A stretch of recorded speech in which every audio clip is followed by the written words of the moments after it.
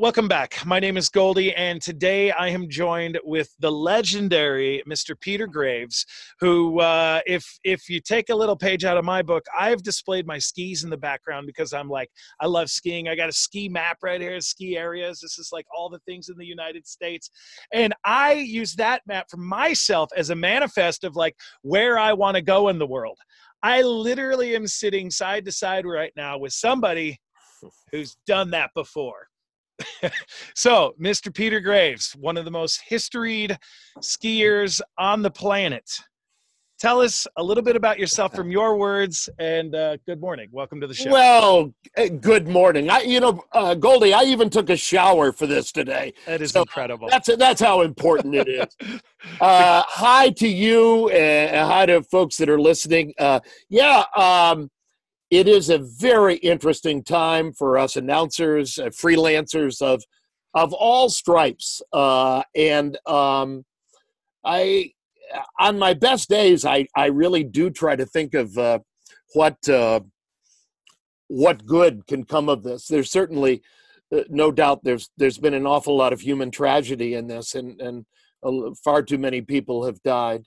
But the prognosis, by all reporting accounts, is looking more positive, that things are plateauing a little bit. Here in Vermont, where I live, and I'm in my office now, as you said, adorned with memorabilia it's amazing. Of a long career in How long has it been? So, I first started announcing when I was a cross-country ski racer in college at Fort Lewis in Durango. Yeah. The first event I recall ever doing was about 1974. That's when I was born. Yeah. Yeah. Yeah, and I was cutting my first chops doing ski jumping then up at what was the Purgatory ski area. Yes. North of Durango. And still I had no idea when I was asked to do it by my college coach, Adolf Kuss. He said, you like to talk, and I always kind of had fun doing DJ voices, especially because it was the epicenter, that era of top 40 radio. Right. So, everybody like, the real Don Steele and Charlie Tuna and all the folks at KHJ and Larry Lujak and WLS and all of them were actually profound people in my life to kind of emulate the voices and know what one could do with your voice. So I think I was able to kind of weld my interest in talking and announcing and phrasing initially with my interest in ski racing. So, you put them together. I put them together, and I had the encouragement to do that, both from my parents, but also from my coaches, and because I was pretty committed to ski racing as a high school and college skier. Got out of college, got a job at KIUP Radio in Durango as a news director. I became a stringer for KOAT TV, Action 7 News in Albuquerque. And then, without a doubt, the biggest singular thing was when I got a call from ABC to interview for a job as a cross-country ski commentator for the 80 games in Lake Placid. And the short story is Bill Koch, a friend of mine and a guy that I knew well and raced with. He's younger than I, but he won a silver medal in 1976. Still the best performance by an American man in cross-country skiing. Women, Keegan Randall and Jessie Diggins, did win a gold medal in the team sprint at Pyeongchang in 2018. But ABC wasn't ready to, they didn't have a commentator there to interview Koki. And I had access to him and I knew him. So that, no doubt that really helped me. So 80, worked the games there. What did I know? But 1981, ESPN just starting up. And I worked for them as a freelancer for almost 20 years. But, Bob Beatty was there and I was there. It was great. And so the long and short is that I've been very lucky. I've been, for the most part, at the right place at the right time. I've worked hard to hone my craft. I do oodles of research, which I think is more important now than ever before. You can't get by on simply a good voice or a big personality alone. You have to have other things to back it up. So I'd like to utilize that point you're making right now and segue into a deeper question as to anyone who could take a page from your book right now. And that is, with a couple of minutes of speech, you just took us through 40, 50, 60 years of like history, right? And you're just scraping the top, right? You're just touching. So right now, it seems like a pretty safe bet to say none of us, no matter how seasoned we are in this industry, 40, 50, 60 years, 4 or 5 years, have seen this coronavirus, this world effect, this, hey man, like I was speaking to another one of our colleagues in Portugal the other day. She's dealing with this. I was speaking to another colleague in Bern, Switzerland. He's dealing with this, right? There is a common bond, right? We are all, the brakes are on the events. None of us are getting the phone calls that we're used to. We knew that we would have April events. They're gone. Okay. We all realize this. This is now a month into it. Today's April, 13th or something? April 4th, 13th, is that right? 14th. 14th. Yeah. Okay. So we're into a month and starting to get in a little bit of change of this throwdown. And the realization is how are we as announcers, as MCs, as hosts, customer service of events, the face of, how are we going to make sure, through your words, stay relevant with our clients and our customers? How do we not disappear? How do we, there's speculation that events don't even really start happening until August, and then even then might come with some rules. We may not see big events for a big while. This is all hearsay. We don't know. That's just smoke. But if that was a case, if that was a thought, then, what do we do? Through your thoughts. Yeah, and I'd like to address on the backside of this, the human part of it. But speaking professionally, of course, our industry, as many others, and we, I don't particularly like to single us out as being the only people that are hurt by this, because as you know, it's many. Think of the trucks that have to stay on the road all the time to do the live TV shows, very, very expensive. All the cameramen, the crews, just everybody that's involved. So our industry has been hit. And you're right, the phone calls have stopped. And in March and April, I lost 3 big jobs, including the Minneapolis World Cup, which was the first cross-country ski World Cup in the United States since 2001 in Soldier Hollow. That vanished into thin air.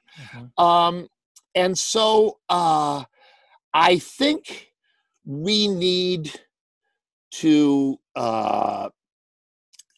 look at ways that we can, and I'm not going to use the word reinvent, but how can we take this and the proverbial make lemonade from lemons? And I think, for example, one of the things, my work has been very fast-paced, takes me on airplanes, running through airports, rental cars, driving, blah, blah, blah. As you know, you've done the same thing.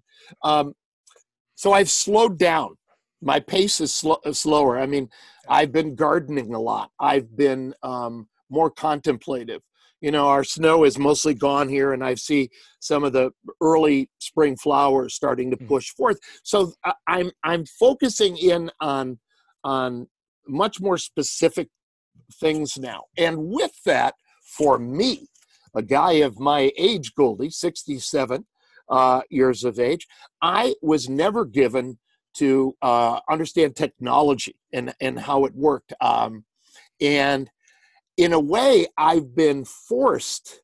I like to show up, give me a microphone and I'll talk, and that's what I like to do best. Technology's not interested me, as I think it has with you, because of the nature of your work being a little different than mine. But so I'm learning, thanks to a very patient wife and a stepdaughter living in the house, and I'm daring to try, daring to be wrong and not seek perfection. I'm in the process, as you know, of buying some equipment that I need so I can start up podcasts. I've been doing a lot of writing because I feel like, for the most part, my voice at events has been silenced. I'm not able to tell stories there. I've always liked to write. I've been writing more blogs and starting a Speaking of Sports column. So I'm trying to be adaptable to this. And that's what I would encourage everybody to do. Look at things, look out of the box, something that I don't often do, and see what might be there for you. And I think, speaking of myself, I will be better for this, for the experience that I've faced. And then the only other thing I wanted to add is, I think by slowing down a little bit, and we live in a frantic world, particularly in announcing and the broadcast medium, is the slowing down. And I have been deeply touched by people who reach out, as I reach out to them, to the human side of us. It's not about business, not about getting jobs. Those jobs will come again. I think, I don't know. It's possible that the sports world could be forever or changed for a long time by this virus, will there be no more high fives, who knows? But I think we're all going to be changed professionally and personally. But professionally, the thing I'd like to tell fellow announcers and coworkers, that the work will come back again. I have been approached with dates for next year, and at this very moment, I'm just saying, too early for me to commit to this. And thank you, and I'll be back in touch. I appreciate it. So adaptability and human kindness and love, I think those are all really important. I think that's in a whole we could take away from the fact that this time is giving yourself, and a lot of us, we've already heard it so many times, the creative is coming out of a lot of people, and people are having time to find time to do the things that they say they never have time to do.